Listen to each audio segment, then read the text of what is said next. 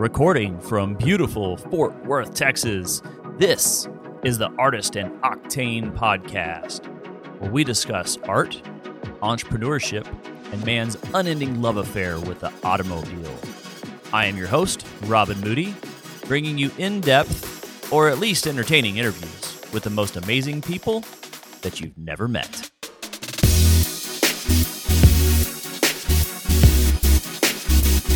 What is up, Artist and Octane Nation? It is episode 2. Oh my goodness. Can we be a nation though? Like, I know there was that nation of Chaz or Chad or whatever it was, but I mean, that was cool. It didn't work out well for him. Anyway, so today in studio we have Eric Pierce from Pro Touring Texas, and he's going to share with you how he went from working the boring day job, the ho-hum, to living his entrepreneurial dream. I mean, this dude gets up in the morning, gets out of bed, and goes to work and builds badass cars. How cool is that? And he's going to share with you how he got there. So sit back, get your seats adjusted, get you some Snapple, maybe some of those pizzeria pretzel combos. Those are good. All right, guys, let's go.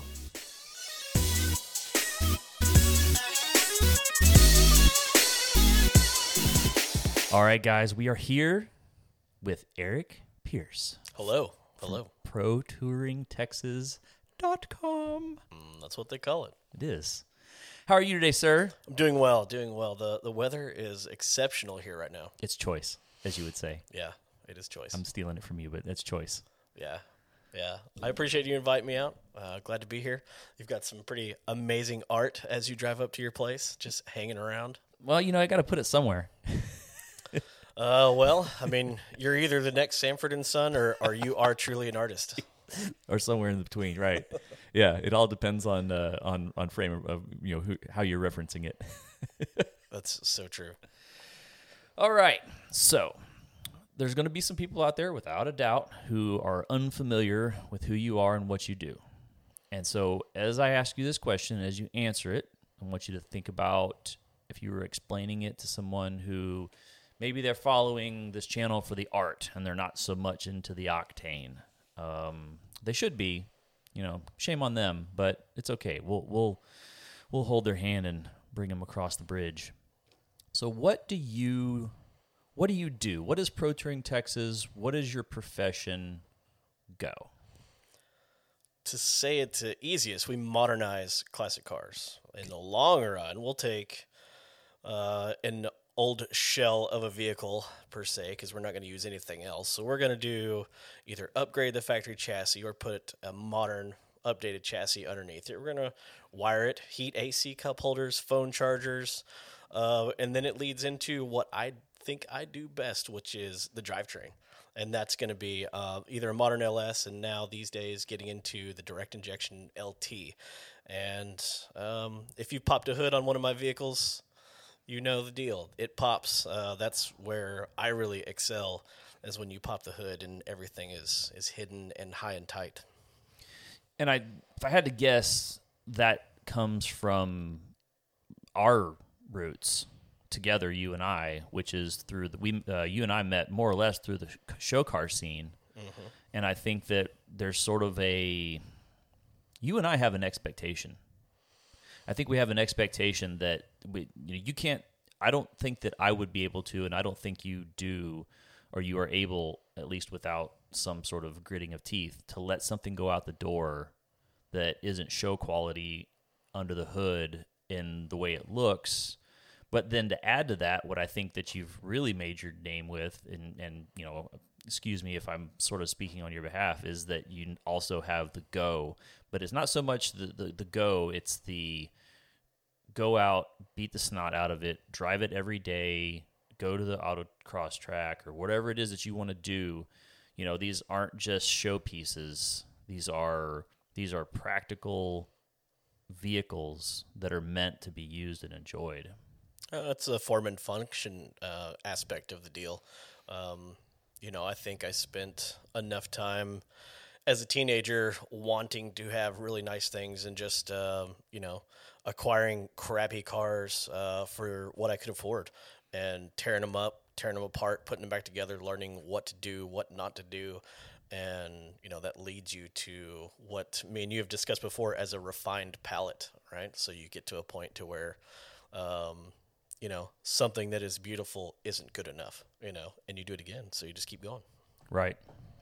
It's just like polishing a piece of metal. Yeah. Sometimes you gotta get really deep into the metal to find all the, get rid of all the gouges and the ugly spots. Yeah, it's very true. All right. So just to get going, anytime we have somebody on the show, I like to ask some identity politics questions, but not so much in the way that we think about it today. When you and I were growing up, no one really talked about Democrat, Republican, or liberal, or whatever, variation thereof. It wasn't important. What people wanted to know was, are you a Ford guy? Are you a Chevy guy? Like, where do you land on that?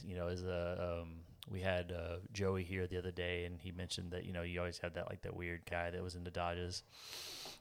We're not going to talk about that guy. Yeah, Mopar people are interesting. So just to get people acquainted with who Eric is, what was your first car? My first car was 1978 C10 truck. Okay. 2-door long bed. It was the first new truck that my dad had ever bought. Oh, nice. Gave it to me when I was 15, and I would still have that truck, but my younger brother destroyed an Eclipse with it, so it's no longer with us. It's odd that an Eclipse would destroy a truck of that. Well, the magnitude. truck drove home with a bent frame. It still drove around for several weeks with a bent frame, and at that time, man, I may have been a senior in high school or fresh out of high school. I can't remember exactly the situation, but still pretty young, and didn't have it in me to see that I could save that cab and rebuild that truck and keep those things at that time in my life, Sure. I didn't see the value in that. And looking back, I just should have. But Well, hindsight's 20/20, right? So, favorite car that you've owned thus far in your life, which one do you like the best? Favorite car. And why? Well, there's two different ways. My favorite car to look at, that's just a beautiful piece of machinery. 1961 bubble top Impala. Agreed. I feel that. It's just the beautiful lines. I don't even know what it is about just the styling in the 60s was on point. That's my favorite one to look at. My favorite one to say daily drive. Square body truck, like the sorority girl I just did. That would be all-time favorite to daily drive after having done all the things that we do, most fantastic driver. I would say when you want to do spirited driving, like what's the one that you grab the keys and you're planning to just rip it? Definitely Big Booty Judy. That's a 71 Chevelle. Right on. 100%. Right on. So, very cool. Well, I just think it's good, and I guess it's not too tough to tell that you were raised a Chevy guy. A little bit. So we always had Chevy trucks. My grandfather had a commercial glass business a long time ago.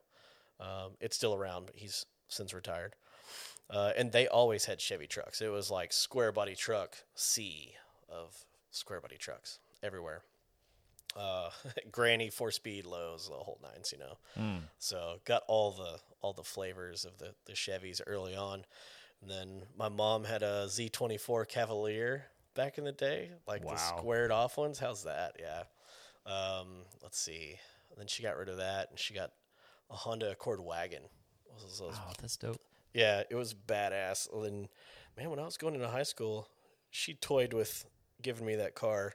And I had aspirations of all the speakers in that thing. I was like going to try to blow the glass out.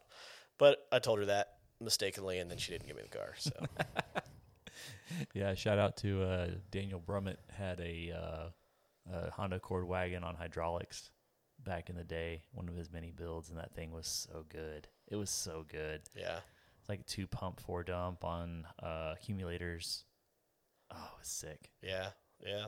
Actually, I talked to my mom about that car not too long ago, and she brought up a story about like the transmission going bad or something, and I didn't really remember the car actually having an issue, but I was a kid and I was back and forth between parents and that kind of stuff. But there was one instance that I brought up to her, and I was like, well, me and Brian took that down to a park when it was snowing and like did reverse donuts and shit in it. Totally outed my stepdad, and whatever. It was a good time. Very good. All right, man. How long have you been in the modernizing classics business? So I started kind of piddling with it as an idea, just, literally as a dream, about 2008, when I kind of started getting serious with my ideas and how I wanted to take my future down the road. And it really took me a long time, Me and my wife, we had corporate jobs doing the thing, trying to live the hobby, and just like most people, we would come home from our corporate jobs. We had motorcycles. I was always building something in the driveway, truck, car, whatever it may be. And you work your ass off to, have nice things, and you just build that over time. So it started. So how long would you? So okay, I'll ask it this way: how long have you been doing it full time? Full time. When did I quit my job? I guess it's been almost 6 years, I think. Okay. So before I was working the corporate life, had 401k, steady pay, everything was kind of set in stone. But I knew I wanted something more, and I've always just kind of enjoyed the modern technology in a classic car. It's just been my flavor. It's what I like. And I guess it goes back to the LS. When the LS hit the streets, like I wasn't the first one to do an LS swap. I wasn't the first one to put a big turbo on it or anything like that. But working a corporate job, it honestly gave me the ability to have multiple screens open, and one of them was the forums. Back in the day when everybody was still on them, I had a screen open on forums, and I'm looking at what people are fucking up. I'm looking at what people are getting away with. I'm looking at what's working really well. And I spent way too many years just reading information, just soaking up information, and kind of, believing half of what you read, and then going home and, trying it on my own. And with the LS thing, I had the ability to get a couple of core motors and took them to the house and tore them apart and mixed up the parts and just kind of threw it on a bench and then put them back together, and that's really what it comes down to. And I think that began when I was a kid, really, taking things apart, put it back together, see how it works. And I've always loved the ability to understand what it is that makes work, what it is that makes power, like the function, how is it that a crankshaft turns, a torque converter or a flywheel to put power to the rear end? I've always been into that jazz.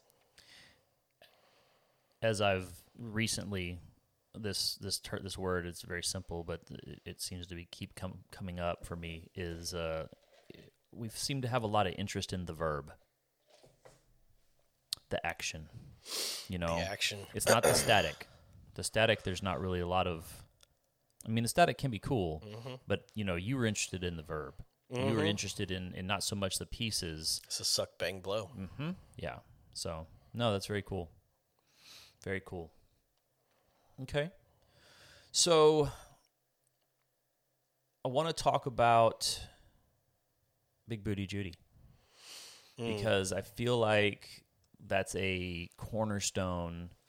It's kind of like if you looked at a timeline of Pro Touring Texas, at least from my perspective, if you look at it from the beginning, pre-quitting the day job to today, that car has not only been with you, it's been a showpiece, it's been advertising, it's been proof of concept.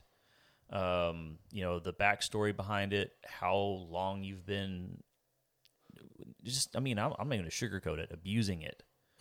Yeah. And it just keeps on going. I mean, you just go get in it and you turn the key and the AC works and you could drive. I mean, you go drive it across the country right now. I have no doubt. Yeah. Yeah. She's ready to roll. And what I like to call her now is my most reliable piece of shit, because it's been on the road. I mean, since 2013 is when it hit the road. We painted it in 2014 and it's done, autocross, big track, drag racing, half-mile shootouts. It's been across the country a couple of times. It's got almost 50,000 miles on it.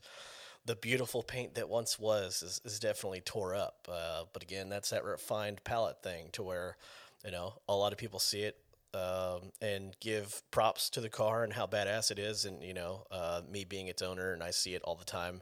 When I walk up to it, I stare at its flaws instead of its capabilities, and that's a struggle. But as far as how long have I had that bad girl, I traded a motorcycle. Okay, so there's a bigger story. Let me back up even further, right? Way back. There's a guy named Scott Ivy, right? Back in the day.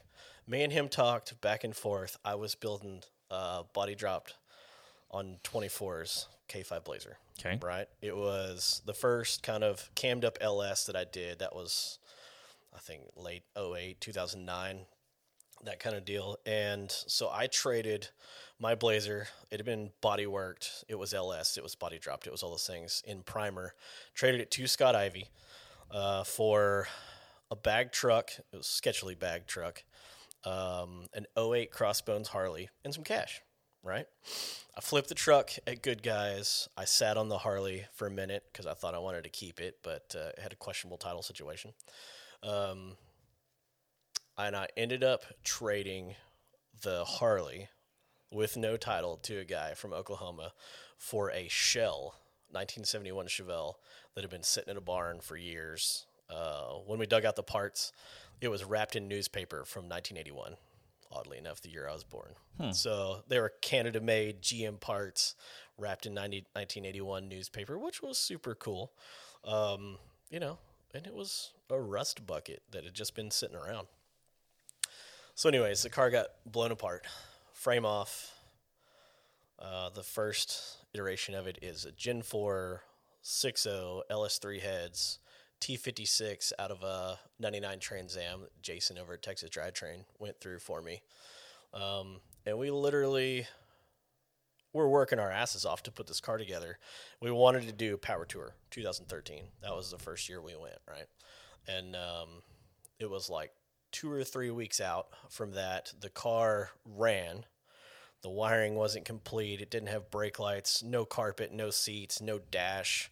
Literally just had an oil pressure gauge and a water temp hanging in the dash, right? Nothing. And, man, I was coming home from my day job. I'd get home about 5:30. I'd stay up till 2. And when we left, we had AC installed, a complete dash, full set of autometers, carpet, seats, tinted windows. Like, we were ready to kick some ass. And it was legit. It was legit. And that was the year we went from the DFW area all the way to, I think it was Charlotte, North Carolina, all the way. Back roads, kicking ass, doing burnouts, and the car never missed a beat. Never missed a beat. And that was just kind of where it started. Where it all started. So then what happened? Well, 2014 painted the car, and now it's bright orange. It is the color as you see today. Painted the car in 14, did Power Tour again in 15, met a bunch of cool people, along the way, just developing those relationships. And 15 was when I was really pushing to quit the corporate game, and get out. So I was developing those relationships with people in the industry. We ended up doing some LS9 CNC port heads, a Magnuson supercharger, an actual spec cam for the car and the blower and 6-speed and all that good stuff. We kind of did something special with it. So the valve train didn't get beat up, but it still makes killer power. It's over 650 at the tires, the way it's set up right now. So we put all that together and keep rolling, and we really start pushing Pro Touring Texas, right? Yeah, I remember. We're giving away stickers. We even made shirts and gave them away on Power Tour. Literally, like somebody would take a picture, tag us, on Power Tour, and we'd give them a shirt. Just give them a shirt. How cool is that? And we just wanted to get the name out there. To get in front of people and show them what we're doing and how we're doing it, and try to move it forward. And it's just kind of grown. It's been an exceptional growth, over the last couple of years. And I give some of that to the economy, but, I tried to get away from the corporate gig, and honestly, there's a whole nother side of that story. I was sitting at work, you're in a cubicle doing the thing, corporate job, like most people. And many, many years ago, my dad had told me about this guy, and of course I didn't listen. I was a teenager doing my own thing, right? Chasing girls and having fun and all that jazz. So I started listening to a podcast, not unlike this one. The guy's name is Dave Ramsey, right? So that dude changed my life, 100%. And I had him in my ear every day listening to all 3 hours of his podcast and what he's got to say. And pretty much, in short, his message is get out of debt. Don't do the same thing everyone else is doing. Get rid of car payments. The only good debt to have is a mortgage. And honestly, me and my wife, we had car payments and credit cards and new furniture and, a house full of crap, just like everyone. We were being normal. Yeah. It was just being normal, doing the thing. And, she wasn't really on board, Talk about getting in the car, going to dinner with your wife and putting Dave Ramsey on the radio. What do you think your wife would say to you? I don't know. That's a listen. Oh, yeah. She might be like, yeah. My wife's way more pragmatic than I am. Yeah. So anyways, like where I am today and, being able to get where I am all started because that guy gives good advice. He gives good advice. So if you had to apply maybe like a percentage or like a scale of 1 to 10, like how big of a role did going off of that advice and following that advice play into the success? I'm going to call it a success, if that's okay. The success that you have today. I think it's at least half. Wow. It's at least half, and I think the other half of that, I probably have to give that to my dad and my grandfather. When I was a young man, I didn't listen to what they had to say. I was None of us do. normal and kind of doing the deal. But now looking back, waking up in those mornings and like waiting to the last minute until you hear your dad walking down the hall to get up for school, and you hear him coming, and if he caught you in bed, like the first thing out of his mouth was off your ass, on your feet, wife and kids got to eat, and that sticks. That sticks. Years later. At the time, you're like, oh, he's an asshole. But that sticks with me now, and it's it's one of those things. Alarm goes off at 5, and get up, kick ass, do the deal. Right on. Yeah. So that's something, a lot of people don't understand. I think there's one other thing that at least from outwardly, that I've seen you do that I think made a huge, it followed along with the Dave Ramsey motto, if you will, or his ethos, is that you were willing to put off the lifestyle, the ideal lifestyle for a period of time so you could stay debt-free and grow your business and get it.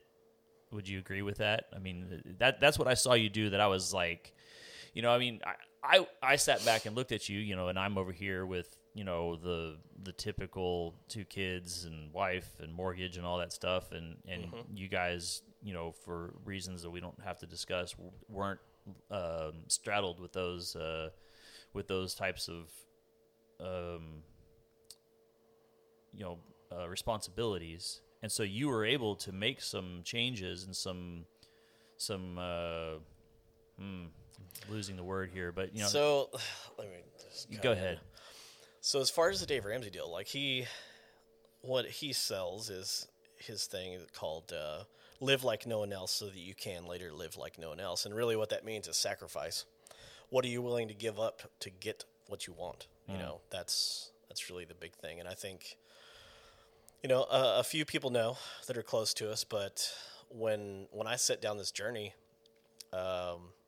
doing the corporate thing, I was still there and I was working towards getting debt free. And, you know, it took over 2 years to get there. But during that process, you know, we lived at our house. My, you know, day job wasn't very close. And then I would also drive to where we had customer cars. And so I maybe going a little too quick. So we had moved all the stuff from our house because I was doing stuff under a carport at our house. And that kind of had too many cars there at one point, and my grandfather had a barn he wasn't using, so we eventually moved the stuff there, right? Okay. So here I'm at home with the wife. I'm driving a solid 45 minutes to the day job, and then about 45 minutes to where customers' car were, and then almost an hour back to the house. So it was almost 130 miles a day is what it was, and I did that for a solid 2 years trying to get it done. And I was driving a wrecked 04 Accord, now V6 leather AC car, don't get me wrong, but it was smashed. Like, my wife couldn't stand that car. She didn't even want me to park it in front of the house. And yeah, sure, it's embarrassing, but you know what? You got to drive junk if you want something fancy. You know, you got to be able to make that sacrifice. And I did that for the longest time. And then when I was getting close, paying off those debts, and I knew it was time to rock and roll, and made the jump, quit the job. Best thing I've ever done in my life was to do that. But I knew going into it that I had to be in a position to where if I didn't have work, you know, if I wasn't making money, I could turn the lights off and it was no big deal. And the only way to get there was 0 car payments, no credit cards. Like, the only thing you've got is your regular bills, you know, and the mortgage. So we get close to me quitting the day job, and it's ready for, like, the next step. And I'm like, what are we going to do? So me and Cynthia decided to give up our 4-bedroom house, you know, that we wanted to fill with kids, which we didn't have an opportunity to do. We give up the house. We moved to a new location where we're going to put the shop where it is today. And we essentially moved into a trailer house, got rid of the big fancy house. And we said, all right, we're going to do this for a year. And that's what we're going to do. We're going to just invest every single dime that we've got into the company, buy equipment, you know, find more talent, you know, try to really just do the best we can with what we've got and use everything we've got to do it. And we ended up, we honestly lived there for almost 2.5 years, really. We didn't plan on it taking that long, and we've been in that location for almost 4 years now, and we just bought a house with a little bit of land. Mm-hmm. So you really had to give up everything in the beginning and just hustle on the daily to get back into a house and get comfortable and situated. And, you know, do I really think we're comfortable right now? I don't know. Everyone's level of comfort is different, right? It's a moving target. Yeah, it's like you ask that question, like, what's your comfort level? Is it an amount of dollars in the bank? Is it amount of things that you own? You know, what is it? Cars in the driveway. Cars in the driveway. Do you have enough driveway to fit your cars? Yes. You know, yeah. So that's good. That's good. So that's kind of quick backstory on how we got here. Is, you know, you got to give it up. You got to give it all up. You know. But through all that, I kept Big Booty Judy. And she's still around. Yep. She's still around, and we've got a few more. Yeah, you do. Yeah. So if you had to pick a favorite out of a few more, at least today, I know that more is you know, ever changing besides Big Booty Judy. Yeah. But I think that last time that we talked about having this podcast, I think that the count was a little bit different than it is today even. So which ones How about, so first of all, before we go any further, I know we're 20 some odd minutes into this. If you guys aren't listening or following on with Pro Touring Texas on Instagram, you got to do it. The content there is epic, and a lot of the cars that you're going to hear about today are regularly seen there. The stuff that Eric builds and the way that he's willing to drive it is admirable, and I really don't even think that admirable is the best way to put it. So definitely check them out. So that being said, so now that everybody's adding you on Instagram that doesn't already have you, what do you think, based on the feedback that you've gotten from people that have followed you, what do you think people are going to freak out about the most that they're going to see if they go and look at your profile right now? As far as vehicles, Mm-hmm. Sorority Girl's the hot ticket on there right now. Yeah. C10s are hot right now, and it's a 77. It's gold trim. I had originally bought that truck for a place of memory, and I don't know, maybe I have way too much attachment to cars. Maybe that's my thing. So the first truck my dad bought new was a blue with a white top 78. It was a custom deluxe.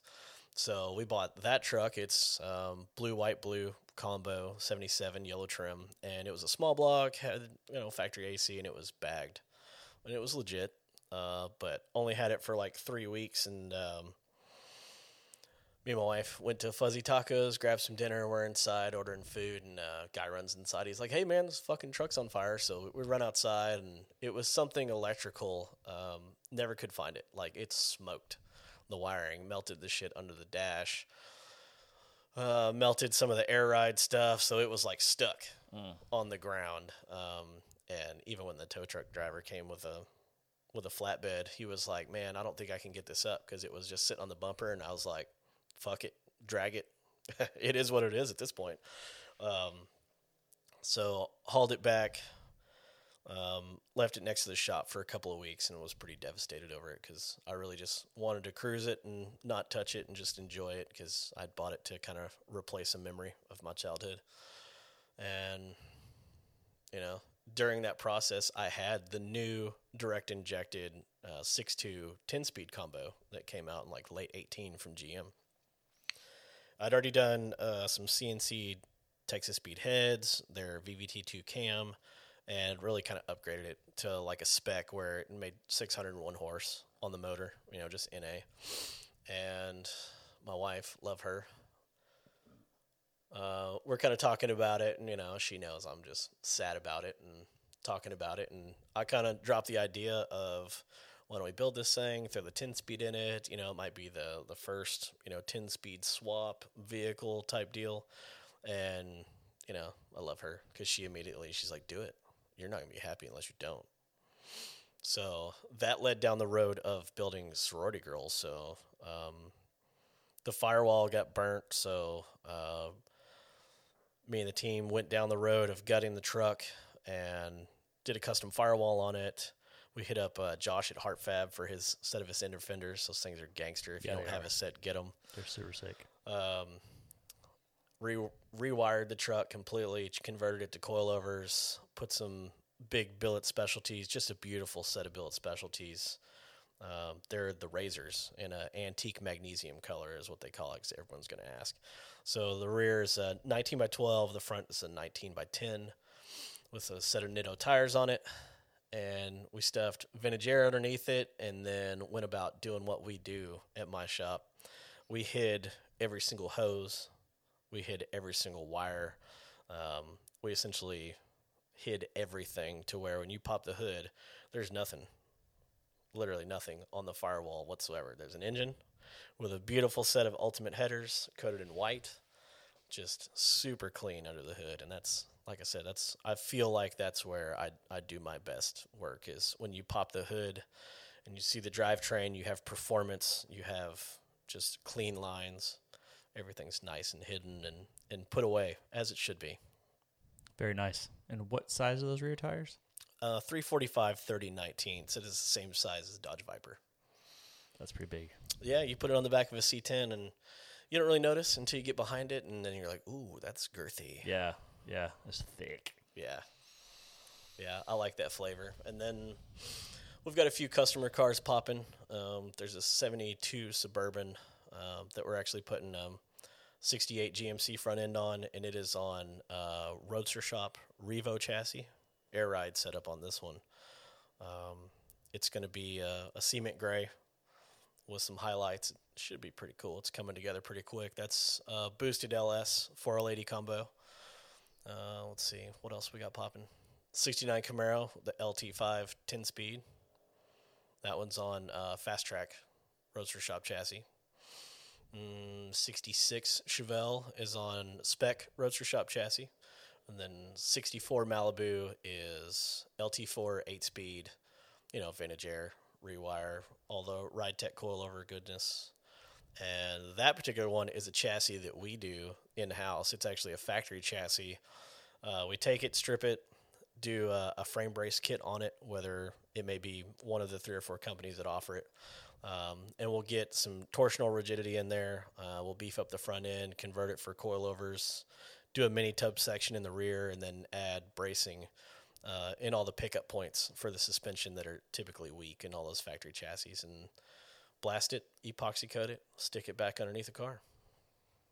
They call that a Survivor series in most places. Okay. Yeah. Nice. Yeah, that's a OG 53,000 mile car. Grandma fresh. Wow. Yeah. Yeah, that one's really cool. And it's that mist green color too. You don't see that a lot. Very nice. Yeah. That's what we got popping as far as customer stuff. And then, yeah. Cool. Yeah, I've got a fleet of others kind of similar to yours. You going to tell anybody more about this Hilux you've got hiding in the garage? You don't ever drive it. No. Well, there's reasons. Yeah. I don't have any good ones, but there's reasons. I mean, there's always a motor waiting for that thing. Somewhere. Yeah, someday we'll put a new motor in it. I'm still excited about putting a diesel in it. I've got a guy down the street that's apparently pretty savvy on Mercedes diesel swaps, little Mercedes turbo diesels. That's cool. And those are, it's a diesel. I mean, you can hop it up as much as you want. I mean, I haven't had great luck with anything hopped up, so I probably won't go bananas with it. But I mean, I think 200 horsepower on that thing would be perfect. It would be just fine. So before you got to the diesel, what were you thinking about before? Oh no, there was a plan. There was a plan once upon a time, but the problem is that I like you don't go halfway on anything. I go full ridiculous. And I was like, oh, I'll do an LS swap. And then that turned into me having to have a roots blower because that was necessary. I needed the blower to come out the hood. And then, so the manifold for that's like $1,500. Just the manifold to attach the blower to the motor. And then, that turns into, well, that's going to be a lot of power. Even if I like underdrive the blower, it's still going to be like crazy. And I don't think that frame's going to take it. So that means we have to replace the whole frame. Okay. So now basically what I end up with is a whole new chassis, motor, drivetrain, everything with the shell of my truck sort of stuck on top of it. It's not even the same thing anymore. It's like this whole new ridiculous thing. I had a theme for it. I had a name. I was gonna sponsor, shoot out for sponsors and stuff like that. I was gonna call it Smoke Bomb. You can kind of figure out what that was about. Narrow the rear end. Like, I was thinking about doing like 17 by 11s, like the old school. What had 1711s back in the day? Wasn't there something that had them factory? Or maybe that was like the biggest you could get from like any of the billet companies. I think that's what it was. Like, you would know better than me. I mean, working at American Racing and all that. Yeah. So anyway, I was just gonna I like the way that the wheels look, but I didn't want to go like stupid big, but I wanted to go real wide on the back. And yeah, I mean, I was gonna do disc. I mean, it's got drum brakes in the front, so that ain't gonna work. Sketchy. So disc brakes, and then a new chassis means new front control and lower control arms, and maybe a spindle. And I mean, it would be an entirely new vehicle with my sheet metal hung on top of it. So what you're saying is that you should have done it right the first time? Um, Is that the easy way to say it? I don't know. I mean, I think my philosophy of use when I built it the first time, I met my philosophy of use. The philosophy of use was built to pull on and off a trailer. Yeah. And it did that just fine. Then I got tired of trailing it because I owned a truck. I had a truck at my house specifically just to pull a trailer that I owned, just to take the truck to 5 car shows a year. I think I remember that. You put matching wheels on both trucks. Yes. Fancy. Ish. Yeah, ish. So I went forward with getting the truck to where it would drive down the road on its own. That included changing the gears out from 410s to 370s. That was a lot of scouring salvage yards for. So in the beginning, did you ever think about putting big motor or swap or anything in it? No, it ran. I was happy. As a matter of fact, I mean, it hasn't run truly right since I got it back from Canada. That still does the weird overheating thing at the Cat. It's mad at you. You sent it to Canada. Yeah, it's mad. So that's the biggest motivation for me to do anything to the drivetrain is I just want to be able to drive it and enjoy it. I also would like air conditioning because, I mean, there's only one car show I go to a year right now, and that's because it's in the spring before it gets dumb. If I had AC, I might drive it more. Yeah, well, I mean, it's Texas. Yeah, it's bad. And if it ain't humid, it's hot. And I'm old. I ain't got time for sweating, man. I've done my fair share of all that. I mean, I did that when I was a kid. My first truck didn't even have AC. So, anyway. So, yeah, I mean, so basically I have realigned my expectations of the vehicle, and once I realigned them, I made the changes necessary. So that's when I had Keith build the uppers. I want to say he fixed one of the lowers or something like that. Those were all homemade. I made in my shop. Got it on and off the trailer just fine. I could cruise it, but anything beyond cruising it was sketchy. Like cruising through a parking lot? I'd cruise down. I could drive it around at car shows. Like I could drive it through town at a car show, but Gotcha. like anything above 50, there's some pucker factor there. So, it basically is just as my wants from it change. That's when I kind of go, okay, well, I'm redoing it, but I don't regret what I've done because what I've done is what's gotten me here. So, what year was it when you started that build? 2009. So, how do you think that the automotive, I don't know, landscape? Yeah, let's call it automotive landscape has changed from 2009 to now. As far as what you're talking, like mini trucks. Well, you want to do big drivetrain and stuff like that. I did once. So I think from 2009 to now, in the last 10 years, I think everyone's gone from building cars that could be show cars and this and that to it's changed. Everyone wants to build a show car you can drive. Like I feel that way. Maybe that's just the circles I run in. I don't know. But I feel like everyone that I talk to, they literally, whether it's a high-end car or a very budget build, everyone wants to build something that's reliable, drivable, sustainable, I mean, you can't make 1,000 horsepower and expect it not to break something. Right. So everyone's looking for that happy medium to be able to drive the shit out of it and still have that side piece. And that's kind of where I'm at. Makes sense. It's just a matter of, I mean, I had long since idealized the diesel just because the look of the truck. It needs that rattly diesel. If it sounds like a rattly diesel, it just adds to the flavor. It does. As if the flavor couldn't be added to anymore. Yeah. Having the little, the wastegate popping out of the hood with a hater pipe on it, the hater flap. I just think that would be hilarious. So, Toyota diesels are an option, but there's not much out there. The turbo models are difficult to find. They're expensive. It would complicate things significantly. Not a lot of people have been down that road, but a lot of people have been down the 84 turbo diesel Benz road. That's a common swap. So my thought was, you know, put a little turbo in it, and then I'd have enough torque. A diesel's going to have more than enough torque to spin an air conditioning compressor and still give me enough power to get down the road. So, yeah, you know, I mean, pretty a neat little piece. I mean, I say this all the time. Sometimes it's just important to have a plan. You don't necessarily have to execute on your plan, but you got to have a plan in place.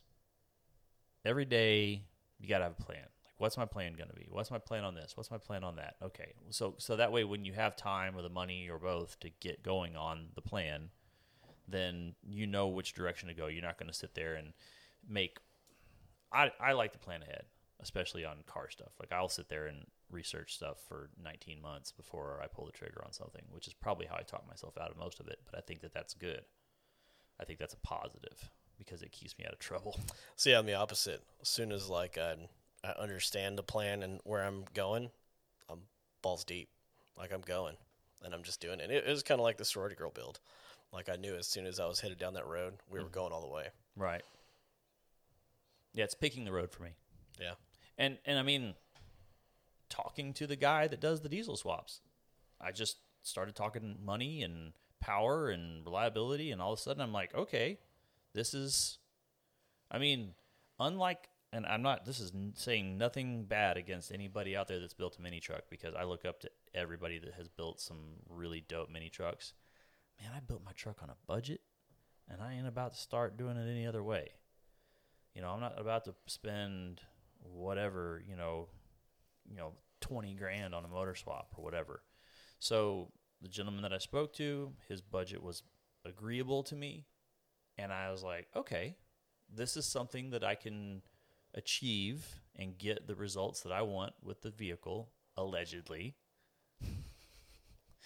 and it'll be a happy medium. I get the diesel, I get reliability, I get torque, all this stuff, and it's not going to be allegedly $1 million. Allegedly. Listen, Yeah. I'm fine. I'm realistic, Yeah. but I still, again, you have to have a plan. I know how much it's going to cost if I went with an LS. Whether I went with a basic LS, which even that's basic for me, it's not like stock. I'm not putting a stock motor in my truck. To the full ridiculous thing that I was planning on doing, which was way out there. You know, Well, and I mean, that was $35,000 on paper. yeah. And that's the thing about LS. Like, you pick a budget and triple it. Yeah. That's pretty much how it goes. Right. Because it's that snowball. You're like, well, while I'm there, Oh, God. you know, well, while I'm there. If anybody, listen, everybody who's built a car that's listening to this right now, they just groaned because we've all gotten bitten with the while I'm here's. I don't know if it's getting bitten as much as, you know, I try to get people to think about that whole process. When I start a conversation with a new potential client, that customer is immediately going to hear from me, well, what about this? Well, what about this? Well, what about this? To get them thinking, because if you just do an LS swap, you're doing yourself a disservice by not doing a few things at the same time, because then you're doing double the work. Right. If you don't do it at the same time. So, you know, I would say that I scare off a few clients by having that honest conversation, but I feel like that's a conversation that you have to have, you know, because you want to go into it knowing full well that if you don't do this at the same time, it's going to be the same thing over again. Like, either you're going to do it again or you're going to pay someone to do it again, to whether it's just refitting or changing a few things or whatever. But, you know, you have to consider the complete package. You know, you can't just go from wheels to a complete car. You've got to go wheels, chassis, wiring, plumbing, you know, the body, the interior, everything. You know, you've got to think of it as a package. And 9 times out of 10, LS swap turns into AC, camshaft, you know, a converter or a 6-speed, upgrading the rear end, big brakes, the whole 9. Yeah. So just, That's what mine did. you know, That's how mine did. Yeah. And I was excited about it, and there was part of me that was all in about it. You know, I mean, I was willing to make the sacrifices that we had talked about to get the thing that I wanted. But then I said, okay, I can spend 30, which was just paper money. It was just on paper. I know that it would have gone way over that. I could have gone up to 30 in my head and built this badass truck that has 2 seats that I'm not going to drive everywhere. Or I could just rock it out like it is, and I could put 30 into a cool daily. I could get a Lexus GSF or whatever, something that I get to enjoy every day that checks all those boxes, and just have a cool mini truck that I get to drive on occasion. It was just return on the investment when it got to that kind of money. I don't ball like that, at least not at the moment. That's to me, that's like lottery money. If I get lottery money, okay, we can talk about it. But for now, truck's cool as it is. It'll get out and drive. I can go start it up right now. It has its issues, but it's old. So, what's the future hold for Pro Touring Texas? So the future of Pro Touring Texas, I try not to put a lot out there in front of people that we're making moves, but there's lots of things happening in the background. We're adding to and expanding and just trying to take it to the next level. I just want to give a really good product to the good people that trust us to work on their vehicles, and we're just continually working on putting all the things in place to have everything to do it, where just people just come in, we figure out where we want to go, they drop off the keys, and they pick up the car, and it's just finished and ready to roll. And I understand that, you're not doing all this by yourself, right? No, I've got a super talented team of guys that help us roll through this deal. No one can do this thing alone. Jesus. There's literally so much to do when it comes to complete builds. And, if it wasn't for some of the talented individuals that have helped me progress, there's no way I could do this, It's literally about a team. It's not me. And honestly, I've had some people reach out to me through social media and those things, and they want to talk to me and know specific things about me. And I try to tell them, look, it's not about Eric. It's about Pro Touring Texas. It's about the cars. It's about the people that we're building the cars for. And what Pro Touring Texas does is provide for multiple people that work there and their families. And that's what it's about. It's, I don't need notoriety. I don't want to be famous. I don't need to be, going to SEMA and a TV show and all that kind of stuff. Is it cool? Will it grow the business? Absolutely. But do I want that? No. I just want a place of business that provides for the people that work there, that provide a quality product for our clients, and that business provides for their families. And you couldn't ask for more than that. You're an entrepreneur. You made a plan. You saw that you didn't like where you were, and you made a plan.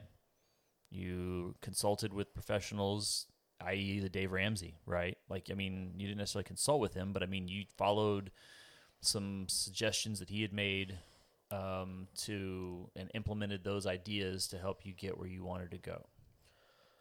Yeah, absolutely. I knew to get where I wanted to be, I didn't need, debt holding me down. Right, and that would it be fair to say that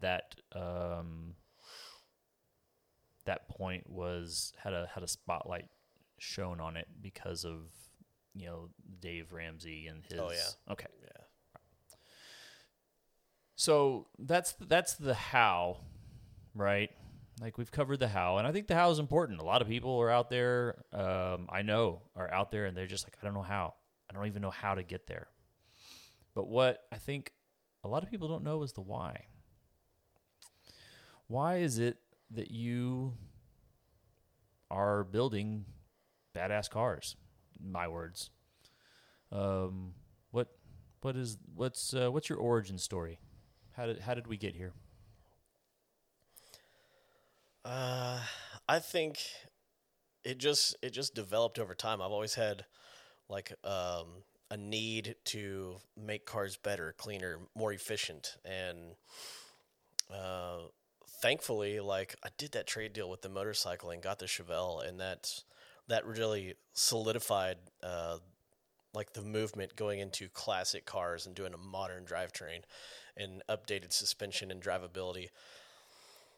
And I just went down that road thinking that this is it. This is the American dream. You know, if we can make this into a business and do just good cars with quality parts for great people and create family heirlooms like that was it for me.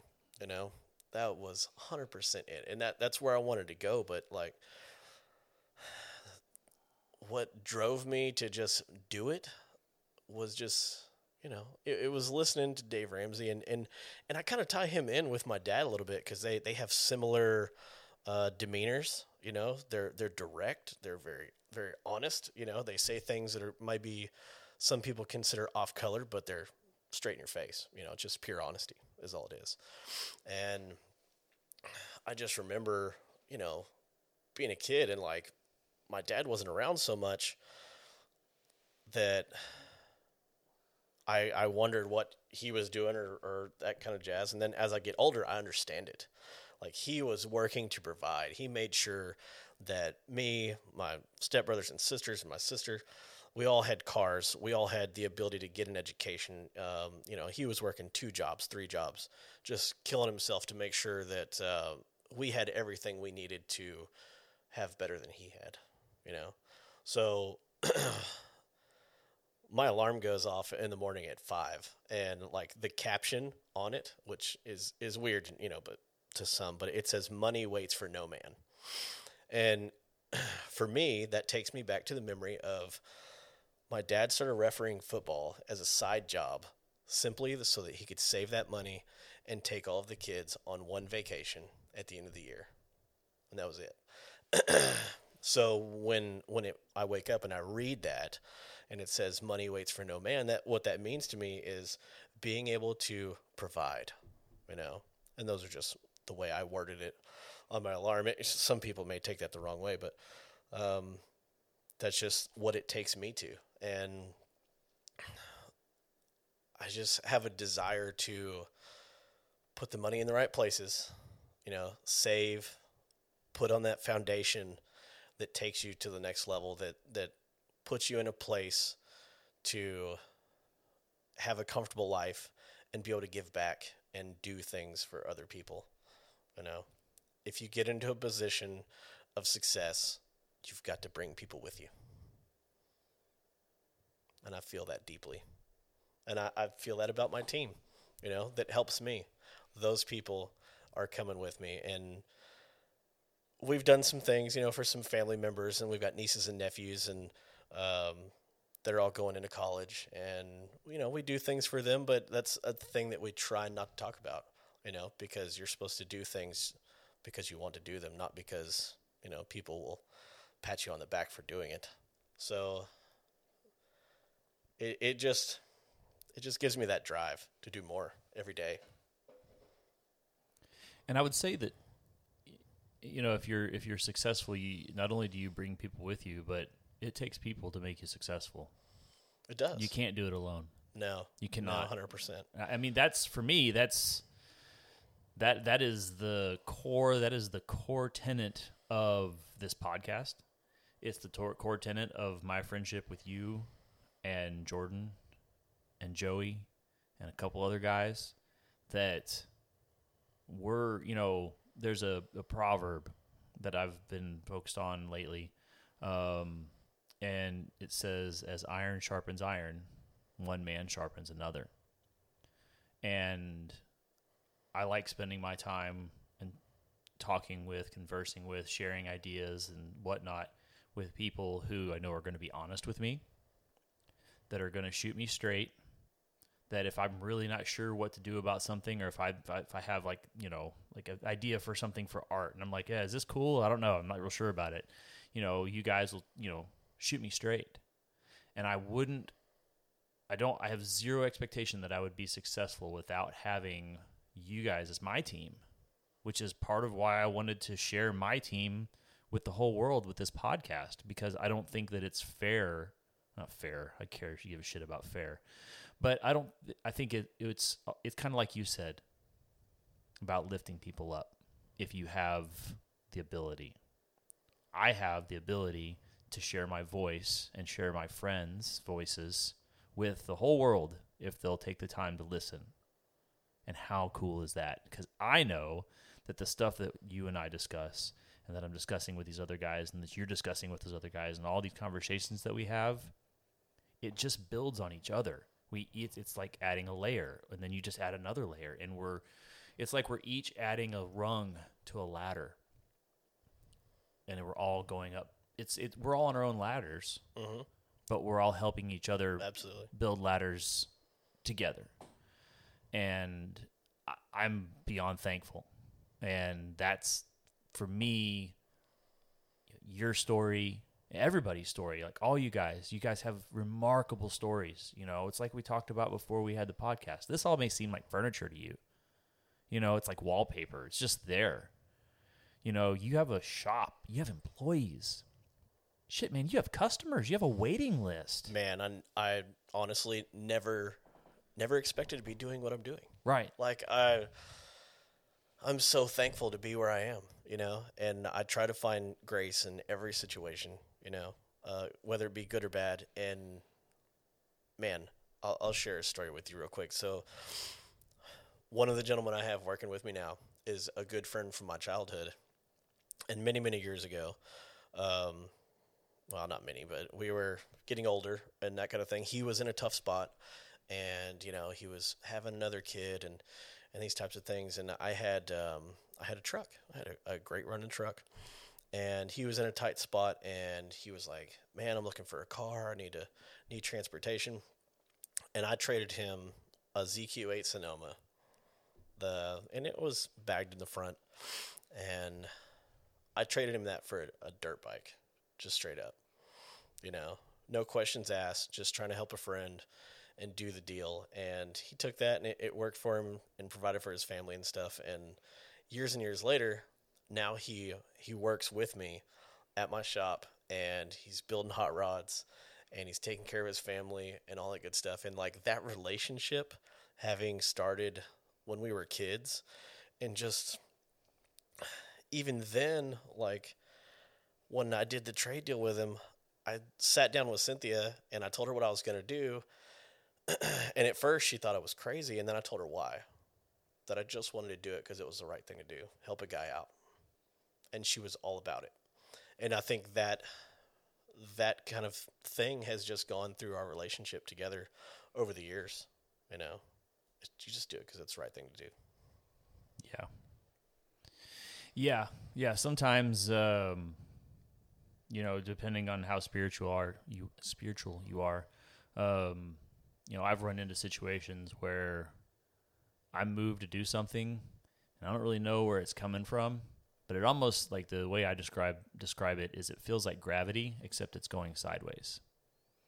It's like pushing you to do something. It's like, this is going to happen. And this is, we're talking like in the last week, I've had this kind of thing happen, and it's like very specific, and I'm like going along. I'm very new to all that, woo-woo stuff, but it's remarkable. And I just kind of say, okay, and I say okay because the things that I'm moved to do because of something that, whether it's within me, if it's coming from within me, or if it's coming from outside of me, and I don't care. To me, I think it's all the same. Your frame of reference is just different than mine if you're not a spiritual person, but still there's things that move you, and you know what the right thing to do and the wrong thing to do is. I think the majority of the population is like that. Sure, there's psychopaths. We're going to leave them out. But that stuff's there, and it's really awesome. and you just got to listen to it. And I think that listening to it recently has helped me have a lot more grace around this situation with, I have a great day job. So does, Joey and I had this conversation. We both have great day jobs. We really like our day jobs. They're great. We both would like at some point in time to be full-time artists, but I'm not rushing it. And now that I'm starting to have these sort of, woo-woo moments or whatever you want to call it, I'm definitely not discounting it, but just sort of things that are difficult to describe or explain, it gives me a lot more grace around the fact that I'm where I need to be and I'm doing what I need to be doing, and things will come with time, and they're not going to come without effort.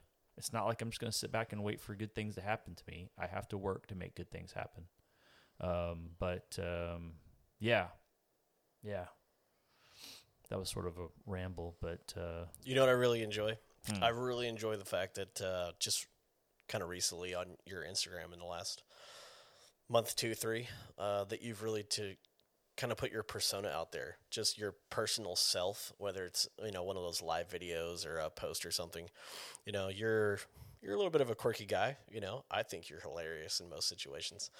And I appreciate you developing your personal bond with your clients, because it shows that, you're just a guy.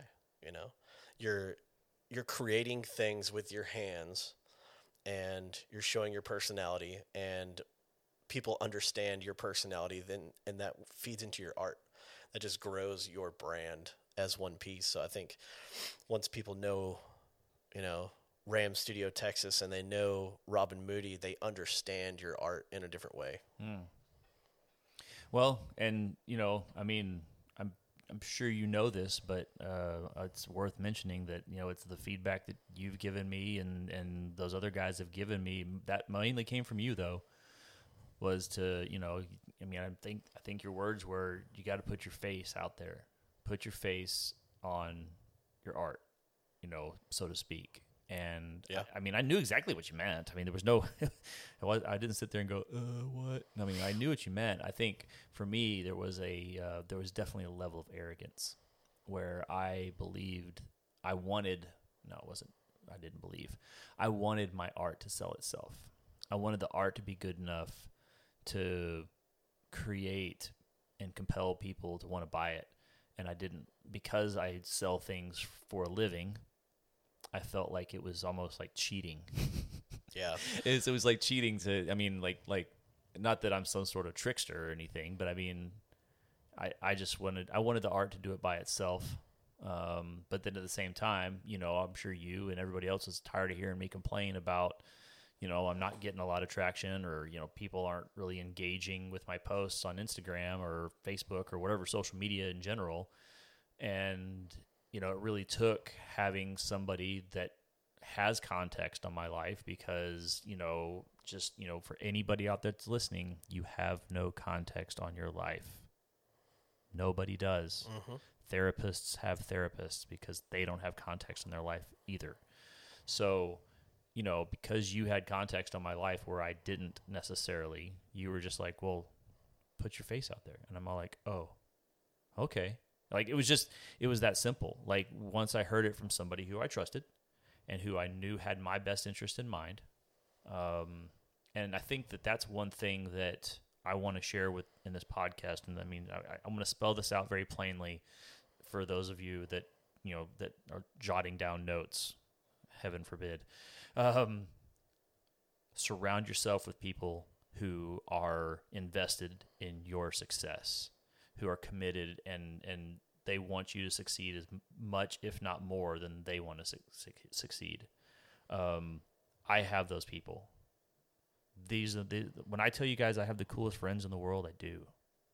And they're all desperately dedicated to me winning, because they like what I'm doing, and I'm the same level of committed to their winning. And so whenever we're talking, it's just like this.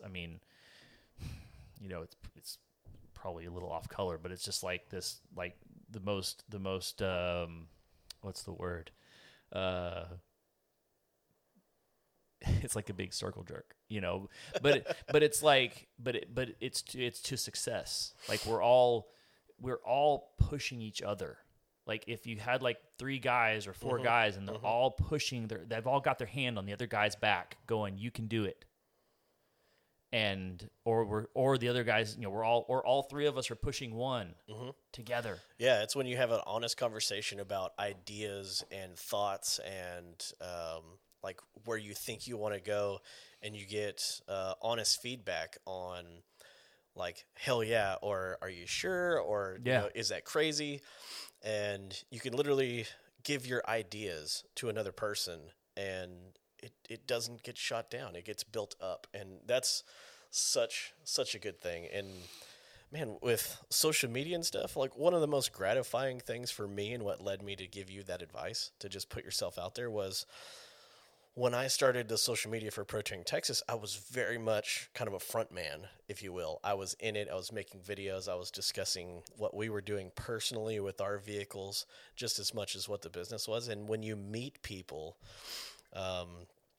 that are following what you're doing, and you know, they tell you that man, you just seem like a real guy, you know, someone you can talk to and that kind of thing. Like, that's so gratifying that came through. And that's really what I wanted to do was put Pro Touring Texas in a place where, you know, customers and just everyone in the world feels comfortable, you know, either speaking to or being a client of, you know, Pro Touring Texas and being part of that family. Because, you know, for us, it's all about hot rods, right? Trucks, cars, whatever, hot rods, generalization. To just be part of that hot rod family. And when I gave you that advice to engage and put yourself in your art, like I feel like that just gets those people comfortable with you and Ram Studio Texas and Robin Moody. It makes it one piece instead of it being a piece of art and then a guy that made it. Yeah. Well, if people don't know how quirky I am, they're going to find out when I finish the circle game piece. You know, I think you should just give them the full Moody, you know. I think that's how it goes. I think everybody... No, I'm going to continue to do that, but I think that the circle game piece, I think that is like, that defines my sense of humor.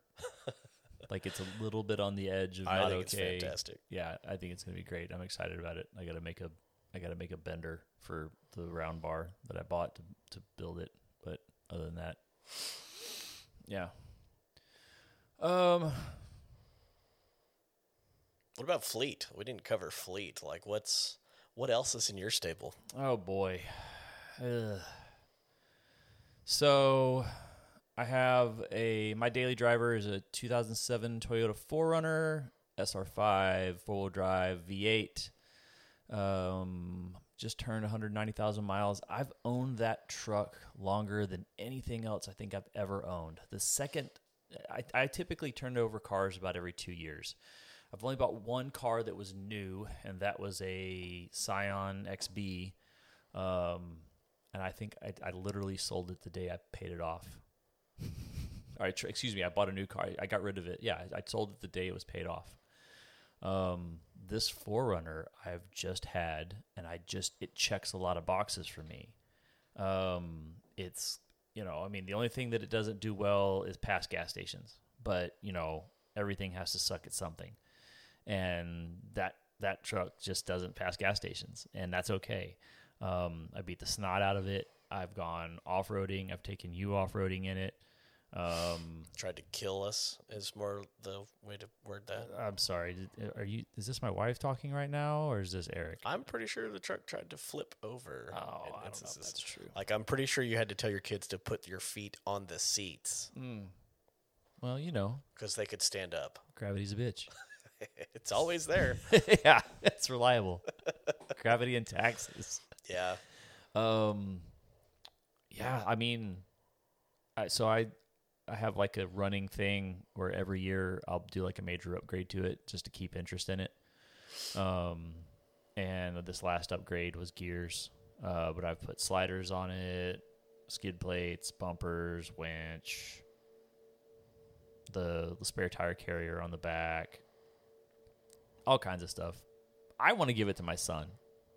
Like, I think that would be cool to give to my son because it's fairly indestructible. They run forever. They hold their value. Like, if I wanted to go trade it in right now, it's still worth like $8 or $9 with 200,000 miles on it, especially with all the stuff I have. Well, if anybody will kill it, it'll be a 16-year-old. Oh, sure. Absolutely. I mean, the thing is, like, whatever he hits, it's not going to go well for whatever that is. But if somebody hits him, and it's not going to do much. Yeah. It's just armored up. Yeah. The wife, let's see, how long ago is that? 3 or 4 years ago, after we got rid of a 4Runner. Who did we sell that to? The 4Runner. You sold me a 4Runner. It was a V6 4Runner, and you're the only person I've ever known that's had bad luck with a 4Runner. Just go figure, it's the one that we owned. It would do like weird electrical stuff with the traction control system, and it overheated all the time, and I don't know. It's so crazy. I'm serious. But what was interesting, like when we got it, like your average MPG was like 9 on it when we got it, and then when we started driving it and reset it, it stayed at like 18, and I was like, okay, so this says a lot. Wendy and Robin are the most hot rod people ever, and they're driving 4Runners. Right. The 4Runners were a means to an end. Actually, I mean, it was definitely a means to an end. It just happenstance that I ended up falling in love with mine.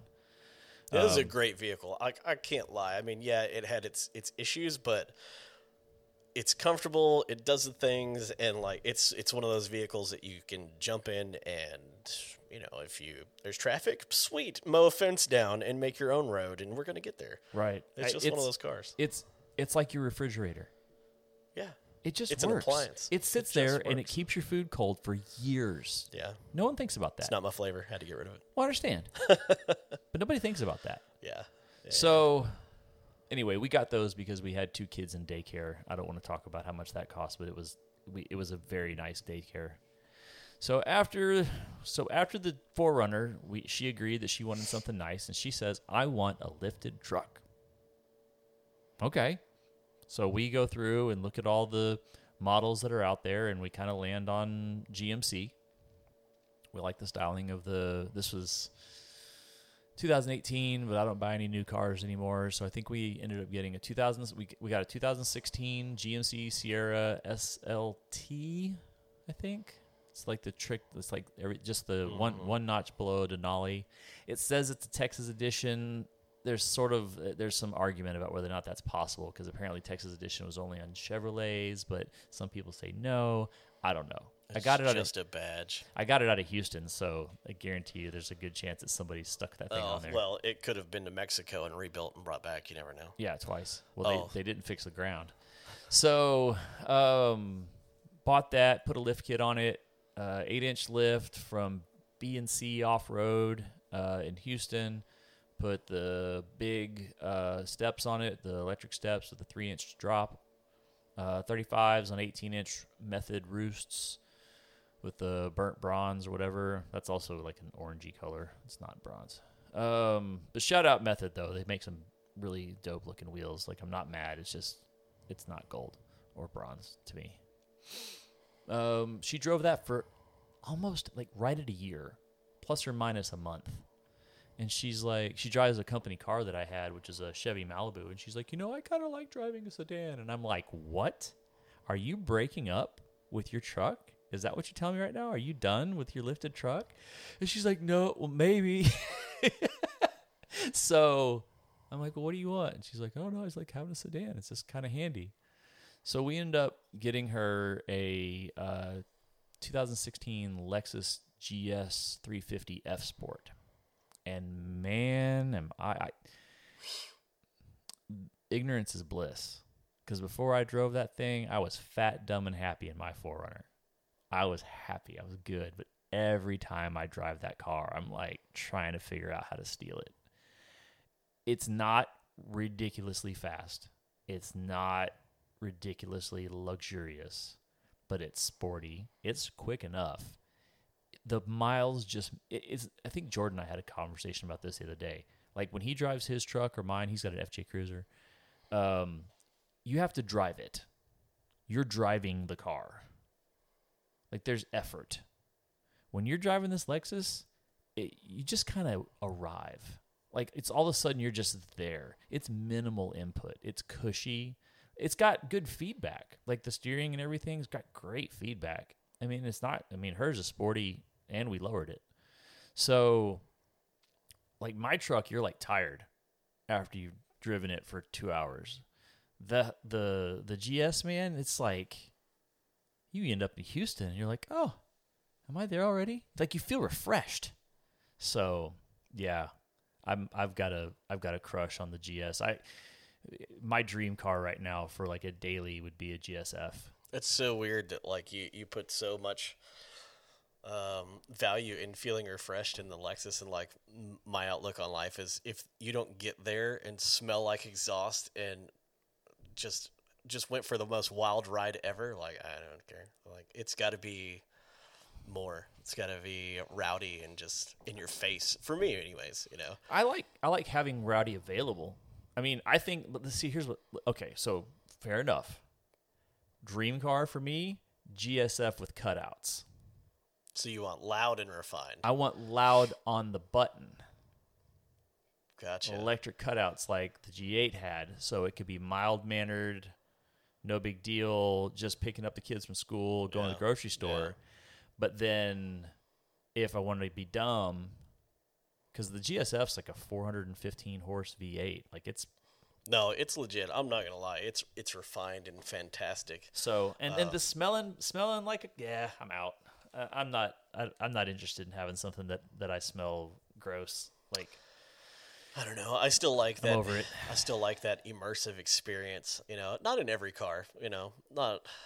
You know, all the cars with LSism that I have aren't that way, and you know. So, but I do like that experience. It's just old, and it's like driving a tractor, if you will. So the bubble top that I got, 327 4-speed, and it doesn't get out of its own damn way. I know, but you smell like gas, and it drives like a tractor, but man, when you get out of that car, there's no way you're not turning around to look at it. Just no way. It's fantastic. Fair enough. Yeah. No, I get it. I mean, and then that's what you do, right? So, I mean, who else should have that outlook except you? That's true. I mean, that's and I forget sometimes that like this is what I do on a daily basis, you know, and a lot of people say it's living the dream, and it becomes work like anything else. You know, you have to manage a lot of moving pieces to keep that ball rolling, and you know, I take pride in being able to do that, and I really enjoy it. And the fact that I get to do it is just amazing to me, you know, and a lot of gratitude for people that trust us to build their cars, and we just want to take it to the next level and do good things. We want to create memories and family heirlooms for a lot of people. It seems like the few that we have right now are going to be just passed down in generations. And, you know, the clients that we're talking to, they plan to keep them and give them to their kids and just keep it rolling down the hill. So it's super cool. I know those feels. So the last thing that we own, that's the one thing that I do that I think is different than most people, is I buy cars to keep them. Don't really cycle through that much. The older I get, the less I do that. So my wife has... So basically, I've got the 4Runner for a daily, and she has the GS as a daily. I have my Hilux as my little play classic car. Doesn't get driven much or enough. And then she has a 68 Beetle with the 64 front end conversion. Was painted by our buddy Jason Morales over, Laurel Leatherworks would be, or 64 Ford Long Sled. There's two places you could keep up with him. He did a great job painting it. It's beige with the pearl white. It's kind of got like a metallic. It's metallic beige with gold pearl, and then there's a pearl white panel between the fender wells. It's on air. That's another one that's just, I think if it was more reliable, it would get driven more, but it sits. And when it sits, it's not happy. Is it not reliable? I thought those old Volkswagens were just turnkey. They can be. I think it's like anything else. You let gas sit in it. I mean, it's another vehicle that doesn't have AC, and we're getting to the age where we're not interested in. Well, we live in Texas. Yeah. So the want is there to drive it more. It's just, I mean, managing kids, managing hobbies, trying to stay healthy, having a podcast, building art. It's just trying to fit in. I think for us, I don't know if this is a good thing or a bad thing, but for us, it's comforting just to own them. Yeah, I agree. We have them. Whenever we can make the time, we're going to enjoy them. But at least they're here. There's some people know that I had the Hilux, I sold it, and I bought it back. I'm not getting rid of that truck. I mean, it's not worth enough money at the moment for me to make it worth my while to get rid of it in order to own something else. I'd rather just save my money and buy something else. I'd rather kick out a whole bunch of art, and sell art to make the money to buy another toy car and just have another toy car, like something fun to drive. That's the same way the Bug is. We had the Bug, we sold it, we got it back.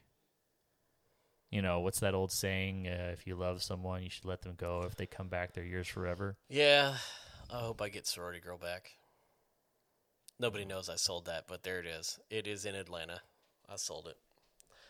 We built it as a marketing piece for 2020, and as everyone knows, 2020 didn't happen, so we sent it down the road and going to do another one. Hopefully we'll get that back one day. It was a good piece. Yeah. I already missed that 10-speed. I'm not going to lie. Well, if the drivetrain is what is the magic, it's just drivetrain. Well, the truck is the magic, but I mean, the fact that the LT 10-speed is in that truck is the magic. Plus, I mean, it's the Sorority Girl. I mean, it has a persona of its own. Well, it's out there now. Yeah. Everybody knows. Yeah. Everybody knows. So if you own Sorority Girl and you're getting a little tired of it, Eric at ProTouringTexas.com. What else, sir? As far as fleet, so I sold Sorority Girl, the 77 C10. I flew out to Nashville and I met Matt and Claire with Down South Industries. Super, super cool people. And they're in the market of buying and selling, classic cars. It's kind of what they do. Spent the afternoon with them, couldn't say nicer things about a couple. And jumped in a truck, drove it all the way from Nashville back to Fort Worth. Didn't miss a beat. Super cool. And it's an original 454 76 C10, and it's the blue on blue combo with trim, factory AC, factory tack, all that stuff. Short bed truck. So we're going to probably make that like the next Sorority Girl. We'll still have to come up with a name and build that as a truck, but I figure some purists are going to be mad when we got a factory big block truck and put it onto something else. But Cynthia still has her 78 Jimmy. That's the blue white blue combo. That's badass. She's got the 68 Cadillac DeVille Lucille. That was kind of a barn find out of Florida. One owner, 11,000 miles when we got it. All we did was suspension and wheels and polish the paint. And it's grandma fresh. It's so good. Yeah. So I think that's it's definitely one of my favorites. I'm still secretly waiting for something bad to happen to the engine because it'll motivate you to do something dumb. But I don't want anything bad to happen for the sake of bad happening. It's because I'm just excited about the next chapter. Oh, Cynthia pushes so hard for us to go all in on that car and build it because she wants to do it. But I struggle with the fact that it's such a low mile car and so good the way it is. It's just so fresh and original that I don't want to tear into it unless something catastrophic happens. It's got the automatic AC just like a modern car where you just set the temperature and let it do its thing. It's got the 472 big block in it from Cadillac, and it's gobs of torque. It just goes forever. It's terrible mileage, but it runs so good. Right. Yeah. I still remember when I mentioned that you and I talked about turning it into a land speed car, and Cynthia was not aware that conversation had transpired. Oh, I wasn't going to tell her. She's trying to kill me in my sleep if we start cutting that car up. Speaking of cars that she's going to kill me over, 1970 Chevelle, it's purple with a pretty rowdy little motor in it named Evil Annie. That thing has been on the block for, 5 years, 6 years now? How many of those years has it been running? I don't know. A month? 2? I'd say 2.5. It's technically been running, but not shaken down, not dialed in, none of that. It started as a turbo car, and it still has the turbo mounts in it. It currently has like a CTSV motor with a blower and all that stuff. Of course, it's on freaking steroids. So it was 740 on pump gas and almost 900 on C16. Jesus. Yeah, it's a little too much race car, honestly. You try and find that happy medium, and I feel like we went a little too far with that one. Because sometimes you have to go over the line to know where the line is. That's true. It's got the line lock, so it'll do gnarly burnouts like Big Booty Judy. It's got a trans brake. It's got a Jake's Performance 4L80 in it, so it's got all the pieces to do rowdy things, but still has AC. So, what did you build it for, or what is that? Pause that. What are you currently planning to do with it? Like what is it going to be used to do? Like I mean, when you build it, you're like, oh, this will be really good for this. I mean, when you say you got it a little bit too much race car. Well, it started as a car to do drag week with. There's some friends locally that do drag week, and we want to kind of join in with them and do those things as well. Cynthia wants to drag race like her parents used to drag race, So she wanted to do that, and the car is named Evil Annie. Her mom's name was Anne, so it's kind of a tribute to her mother doing the drag racing and those types of things. So I didn't know that. Yeah. So that's why it exists. That's why it is what it is. And at this point right now, it's got American Racing headers on it. They're 2-inch primaries, 3.5-inch collectors, and it's 3.5-inch oval exhaust all the way out the back, all out of stainless. And it's just, man, driving that thing for about 10, 15 minutes is about it because it's just too loud. So I think at this point we're going to put a smaller exhaust on it, make it a little more comfortable to drive, and let her put some miles on it. Let's shake the car down finally. It's actually over at PG Upholstery, getting a custom interior put in it now. So we're going to finally finish it, put some miles on it, and if we decide to actually do drag week next year, if it happens, it didn't happen this year. The pieces are still in the car to make those things happen, but at this point, just need to put her in the car, let her enjoy it, and, kind of build some memories of why it was built in the first place. Speaking of memories, what's your favorite memory in terms of Pro Touring Texas from the beginning to today?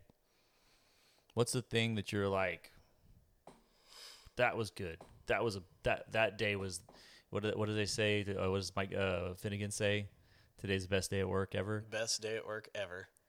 Like, what was the best day at work ever for you?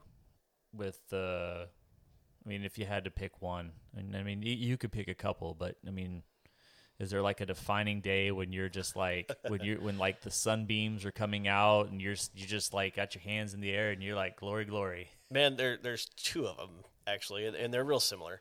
And they were days that we had at the shop where we either took the day off and did what I call team building and went somewhere and like raced go-karts, or, we had side-by-sides and stuff at the shop, and we just like built a funky track. We're right next to a steel yard where we're at and have land and property around us. So we just built a track, and like, I'd put something together to where, it's like a cash prize or a TV, or, somebody gets to do like first burnout, in a car or something like that. That's cool.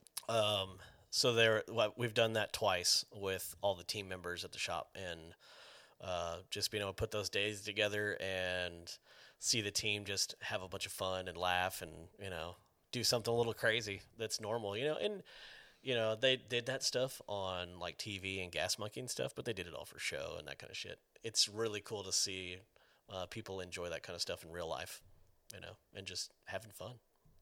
Okay, so that's one. Yeah. I would say the other is, I don't know. I think one of my favorite days was taking Big Booty Judy. We went to, it was one of the Good Guys last couple of years. They were trying to start up the burnout contest at Good Guys, and nobody really wanted to do it. They were calling people. So I get up there. I know what the car does, That bad girl likes to smoke when you've let her eat. So I get up there, Roadster Shop guys come up there. They have their square body. It's the blue and white square body on the spec chassis. Goolsby Customs comes up with white Camaro, and then Sick Chops had the 66 Blazer that was converted that had a Don Hardy motor in it. And that was like the group of cars that did burnouts.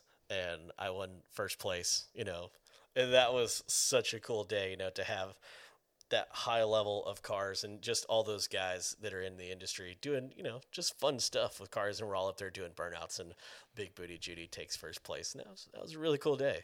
That was a cool day. Unfortunately, we don't have video, but I can see it on your face. That was a good day. Oh, it was a fantastic day. Actually, you can probably find it on the Good Guys website. Cool. All right. Anything else? I feel like we've for today, we've emptied the bottle. For the most part, yeah. Okay. Good deal. So tell everybody where they can find you. So you want to find me, easiest is going to go to protouringtexas.com. That'll take you straight to the website. It's got email on there. It's got phone numbers if you want to hit us up. You can go to Instagram, Pro Touring Texas. You can go to Facebook, Pro Touring Texas. There's a Twitter and Tumblr and all that stuff too, but we don't ever go there. No. That's not what we use. Who uses that? Yeah. We got time for tweeting. All right, guys. Well, I hope this was as valuable for y'all as it was for me. And if you guys ever have any questions about, how to get going or how to make your dreams come true, as far as, living the dream like Eric is, pursuing your passion, and maybe you've got some more detailed questions. I'm sure if you message him on Instagram, he's more than happy to help. One thing I'll tell you about Eric is he's extremely generous. He wants to give back. He's not hoarding his cheese. He wants to share because there's plenty of room in the pool.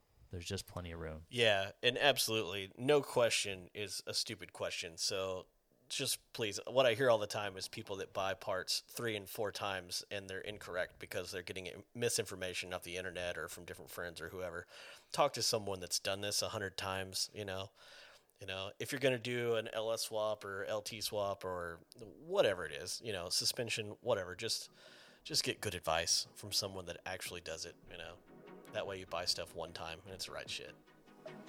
There you go, guys. From the horse's mouth. All right, well, that's it. You guys take care. And this is the Artist and Octane Podcast.